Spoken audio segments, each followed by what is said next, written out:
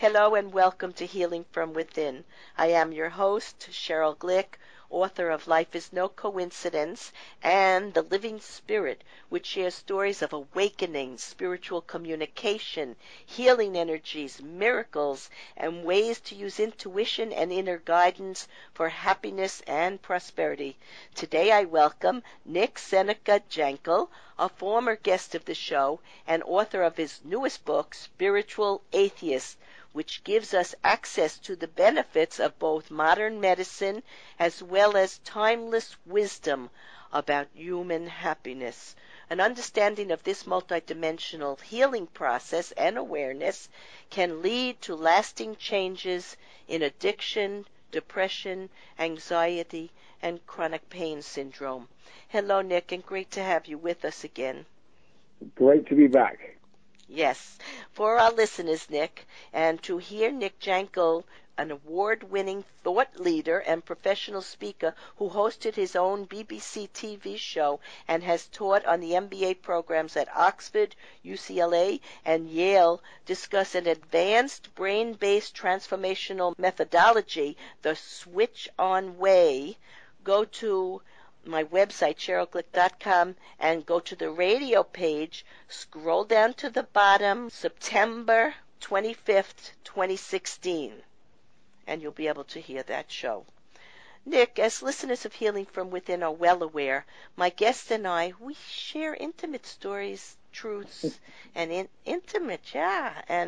truths and insights into the universal world of spirit energy in hopes of understanding our human condition, our challenges, and to develop ways to move ahead in creating with our thoughts, our words, our actions, our perceptions, a clearer view of how to manifest and create a healthy life that serves us and also our communities. In today's episode of Healing from Within, Nick, a scientist and medic, brings the latest science into his work, cognitive, behavioral, emotional, and interoceptive, and blends it with timeless wisdom and offers us tools for transformation and for self-mastery of emotions. We will discover how he has overcome being diagnosed with fibromyalgia or chronic pain syndrome, depression while studying medicine, to finally healing his own childhood trauma and discover happiness in living with spirit. And for our listeners, there's nobody on the planet who is not dealing with their childhood and societal training and trying to overcome whatever trauma happened to them. We're all in this boat together.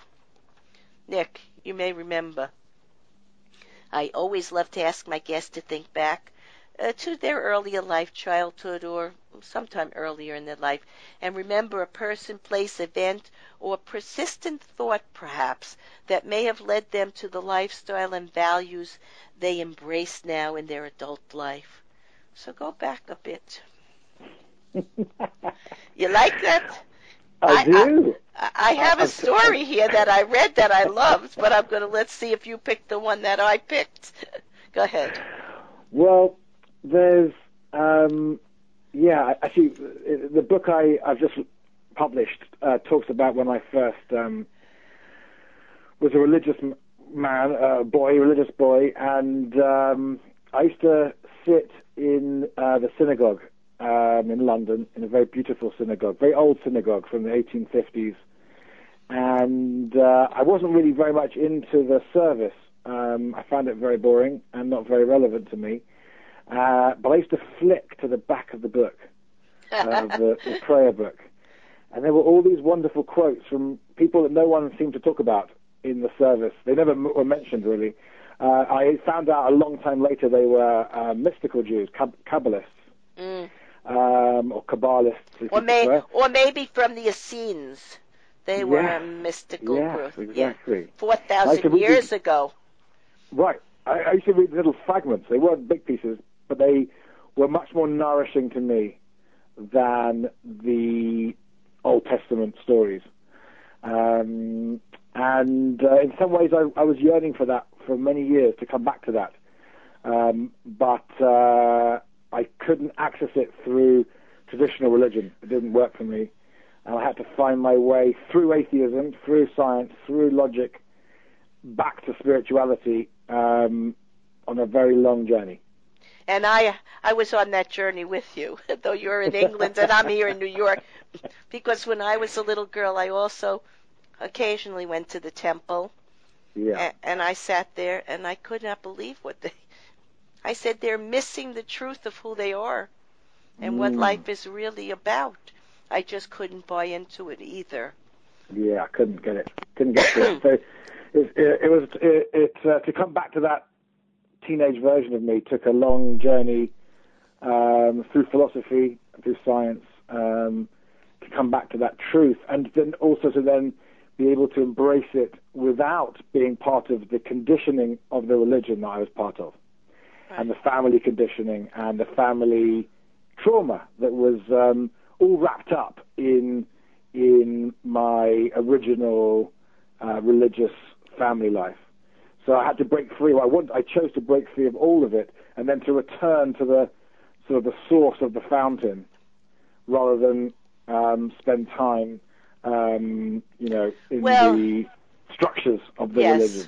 Well, Nick, you know what it was? You and I, as children, and now as adults, we knew that there was more to us than the physical life, to the words and the stories and the rules and regulations. We knew that through philosophy, history, psychology, and through our education, that we were in search of who we really were and how we could relate personally to a divine, energetic, creative life force or source, or the divine or universal energy, whatever we call it, because we knew we were more than our physical, ego-based reality, and we didn't know how to express it, and we couldn't buy into all the things we were hearing because it just wasn't the truth. It wasn't enough. And in our search and through years of meditation, and I belonged to a mystery school at one point, and through seeking and searching and allowing ourselves to surrender to this energy of the divine, we have been able to find peace and healing. Healing, is a multidimensional quality. It's our mind, our body, our spirit. It's not just the symptoms of any illness or disease. And we have been pretty much able to find that. And that's what we share with our listeners today. So what is the life philosophy of spiritual atheism? Well, it basically, in a nutshell, it's a lot to it. It involves morality, it involves decision-making, intuition, guidance, all sorts of things. But the nubble of it, the core, and the reason I wrote the book, is the life philosophy is to understand that our material self, our biology, our nerves, our guts, the stuff we make, the money we make, the products we manufacture, that whole material world is a really important part of reality, and science is the best way we have yet to understand that reality. But it's only half of reality. The other half is our consciousness, our subjectivity, our interiority, our feelings, our thoughts, our awareness, our senses, our deepest intuitions. And that's the other half of reality. And the book basically tries to lay out a philosophy where you can embrace them both. So you don't say, well, I'm only spiritual, so I'm going to ignore science and ignore all that wonderful, the tens of thousands of people doing research every day into every part of the material world. But neither do we then go into science and say, well, everything that we can't prove by science does not exist, because that way be demons, and I've lived that life myself as a traditional old-fashioned atheist. And so spiritual atheism is saying, not only can science and spirituality coexist, and the material world, our material life and our conscious life can coexist. As I wrote the book, I realized it's not just that they can coexist, they have to coexist, and they have to be brought together in each individual, because we are a material body. We have stuff that happens in nerves and ions and all sorts of things like that, and we're also a conscious being, And what I see, the core root of suffering in the world comes from not being able to integrate what our mind knows and what our heart senses together. Absolutely. There is the problem in many of the religions. Exactly. They separate us from the truth, the unity, the oneness, the fact that we've never been separated from the divine energy of creation. It's within us, it's around us, it's the life force. Without that, we're not here, actually. It's the consciousness. And when the physical and spiritual, if we'll look at it that way, are brought together, there is no duality. So that is the mistake in thinking we must have both. I like the way you said. We absolutely must have it merged and combined. So absolutely. Now, you also say there are, we must come to understand the state of mind and being now being exposed all over the world to understand how this culture of despair has come to be. And if you just turn on the news, I don't care what country you're in, you're going to learn that depression is now the single greatest burden on health world care, along with suicide, anxiety. You give a lot of facts. Would you like to tell us a little bit about that? Well, I found out today that in the UK, where I'm based, 1 in 4 14-year-old girls has self-harmed by the age of 14. So 1 in 4, 25%. And that's just the ones that are reporting. And this epidemic of mental health it sort of befuddles the powers that be, the great thinkers of the world. But when you understand, as you just said, when you understand that both religion and science in their ideological state separate us from what I call in the book connective consciousness. Yes. The sense of feeling that we're all one, and we call that love, but that's just a metaphor for the feeling of connection. When we don't feel that connection, we suffer, and then it becomes mental ill health, and in my case it became physical ill health, it becomes addictions, and it's no mystery. When you realize when you've healed yourself through love, you realize that the mystery is why no one else realizes that the suffering in the world, not all of it, some of it's air pollution, some of it's climate change, some of it's poverty. Absolutely, there's material world problems too. But the mental health is a problem in our consciousness. It's not a problem in matter. It's a problem in consciousness. It becomes a problem in matter because when you have negative conditioning and suffering in your mind from trauma from the past, that becomes physiological eventually, right? So fibromyalgia, something I had and it's in the background of my life today, but it's still present if I allow it to be, if I let go of my own self-care and self-well-being, it becomes physiological. Well, but also the word suffering and being separate from the piece of your being. When you look at babies and children, you will see how if they're wounded in any way or hurt, they get past it very quickly because they're flowing in the energy and the freedom of joy and love, mostly, except, of course, in families where, there are serious economic or emotional or physical challenges, and then it's a different story. But suffering, we were not born to suffer. Many religions sort of think we were born to suffer. We were born to evolve through any challenge and find the opportunity to find this love within us and allow, accept, and surrender to conditions in the physical world and ultimately change it by our thoughts, our actions, and our knowingness, and to create something good out of something that might seem bad at the moment, because there's really no good or bad. There's only experience and how we handle it. So I like the fact that you listed all the things and problems all over the world that we're dealing with. We have land that's infertile now, and the oceans are acidifying, and ice is melting at alarming rates. This is all because of what man has done on the planet. It's all the fact of misusing our resources and mistreating people. So that's where we're moving along.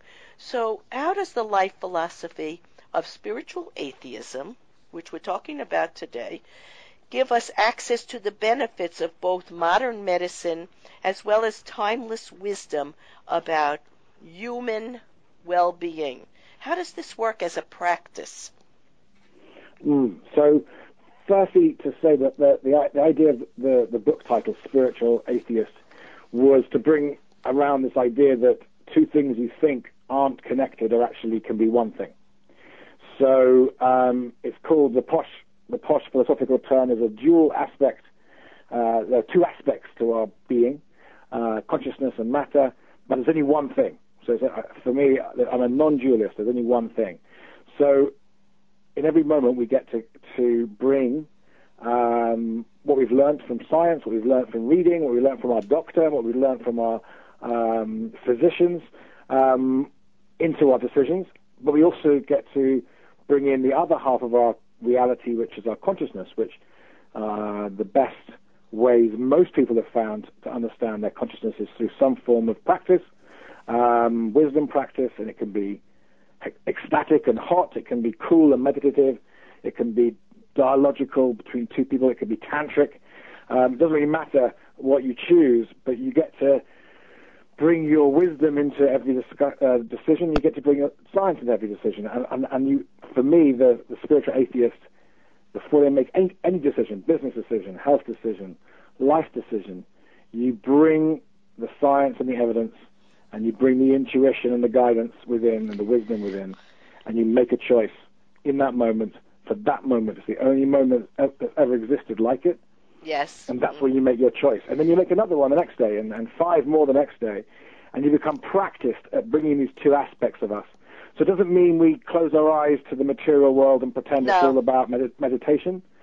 It's not just about meditation. It's a crucial part of it, but we also live in the material world. And so I'm out there saying you need to bring both in. You need to be able to harmonize them within you, and you need to be able to make fully awake, aware choices.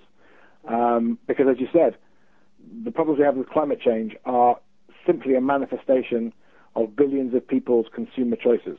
It's that simple. Yes, absolutely. And Nick, let me just say to you, you're anything but an atheist. You're really a Vitruvian man, and I would hope to be considered at this point a Vitruvian woman, because we are bringing it all together. And it's the only way that we're going to solve a lot of the problems that the world is facing. Now, how did you deal with your health challenges, fibromyalgia, depression, anxiety, and obesity? Look, we all have issues. There's none of us, one walking on the planet who is not challenged in one way or another. We're not perfect, and we don't have to be. We have to just find the way to be comfortable in our body and in our thoughts and in our life. Now, you mentioned you went to India and some wonderful things happened. So tell us a little about that. Yeah. I mean, the nuts and bolts of it is, simple version, I don't think anyone can heal profound psychological distress. And I include, for me, fibromyalgia as a physical manifestation of profound emotional distress. Without being able to presence some kind of love, connection, consciousness, whatever you want to call it, oneness within us on a daily basis. This is not something that happens once on a retreat. This is a daily practice, because every moment we feel that pain, that constriction, that limitation, that's when we release it into this feeling of love. And I didn't want to be a spiritual teacher. I only did do this work because from my own personal journey as a absolutely hardcore scientist and atheist, it wasn't enough to heal me. Science wasn't enough to heal depression. And the only way I could do it was being able to come back to something bigger than the pain, bigger than the fear, bigger than the trauma. And the only thing I've ever found, I don't think there's anything exists in the world other than this feeling of being connected, which we feel as love. And that, when you can presence it 5 times a day, and you can release the pain and the trauma into it, then you can release the memories, then you can release the physical manifestations, the habits, the addictions. And it's not, it's like super simple, but it takes 20 years to do. So it's 5 years. Oh, that's 2 years. about what it's taken me, 20 Yeah, years. It's a lifetime journey, It's not like And it it's happens never overnight. done. Yes, it's never done. But you It's wrote, never done. it's never done. Will never be done because there's much more beyond here. It doesn't have to be done either. That's the thing. People, there's no. Why do we want it to be done? It's a wonderful adventure. We continue on. No one could learn enough in one lifetime. Over time, Exactly. you wrote this, Nick. You wrote, over time I came to see that what I truly needed had always been waiting for me within. This quintessential mystical experience opened the doors of my perception and showed me a place beyond my chattering mind and aching body where I could find the peace and purpose we all long for. I have since learned to return to this place, whether through meditation, dance, or loving intimacy, to take refuge. I think you were discussing something that happened to you in India.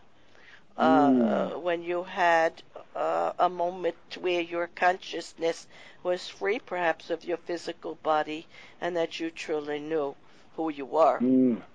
Is that so? Yes, I went from being a sort of spiritual optimist, like I hope there's oneness, sounds good, feels right, and then in India I had a kind of, this is about 12, 13 years ago, I had a absolute categorical, can't be argued with experience of my continuity with everything that is in the world, and my little self, as I often call it, my little questioning, terrified self, just literally blinked out for probably just a few seconds, but it was enough to go from being a theoretical non-dual spiritual person, seeker, to a absolute knowledge.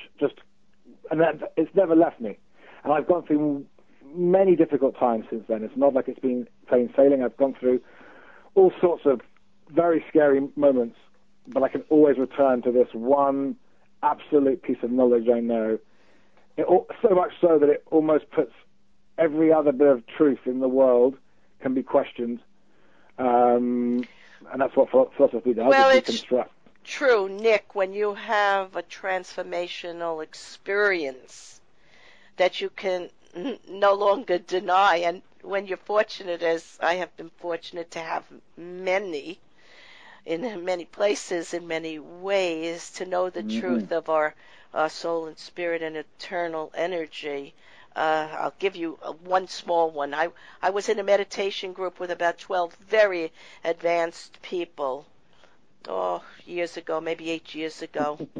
Yeah. And during the meditation, we asked a question. It was about 2012. People were so concerned with what was going to happen in 2012.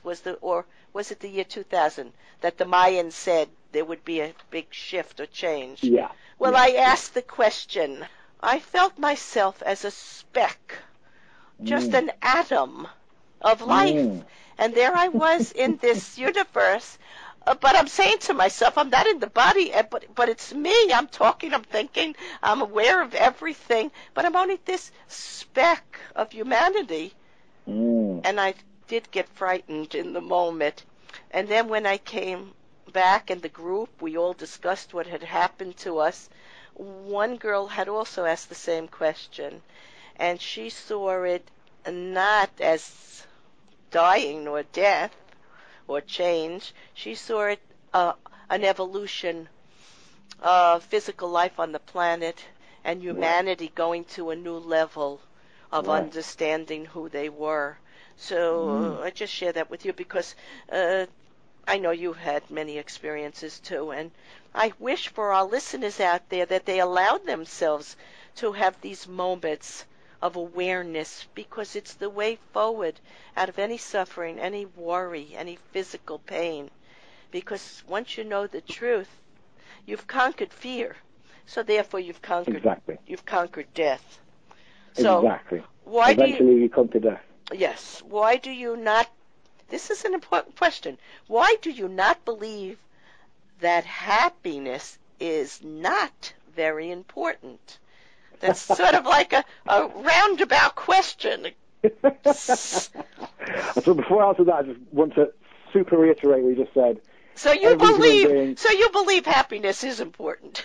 I believe it's actually no, I don't believe it's important, but Okay. I do believe that every listener has to find the way to this feeling of love for themselves.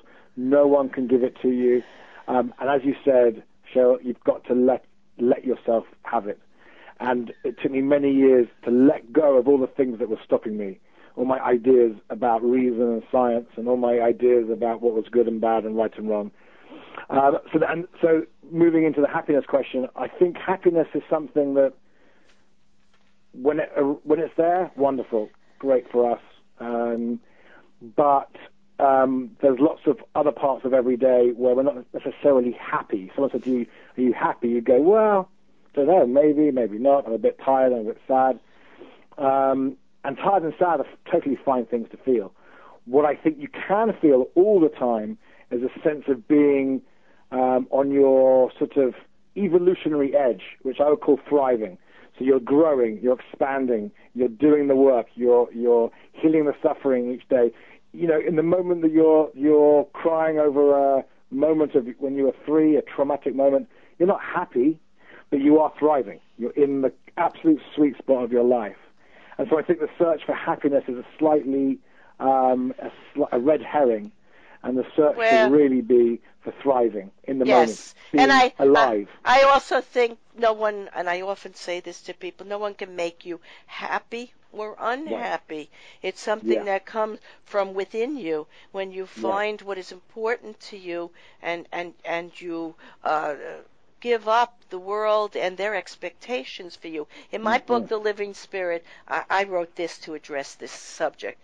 As I receive intuitive messages from my clients, many people have asked me, how can I find peace and happiness in my life? This is the answer I give them. Before there can be peace and happiness in a person's life and in the world, every person must be responsible to do their own work about acknowledging what needs to change within their attitudes or actions so that they can better relate to the outer world. Finding true happiness and joy is the natural outcome of self-investigations, and there are no shortcuts.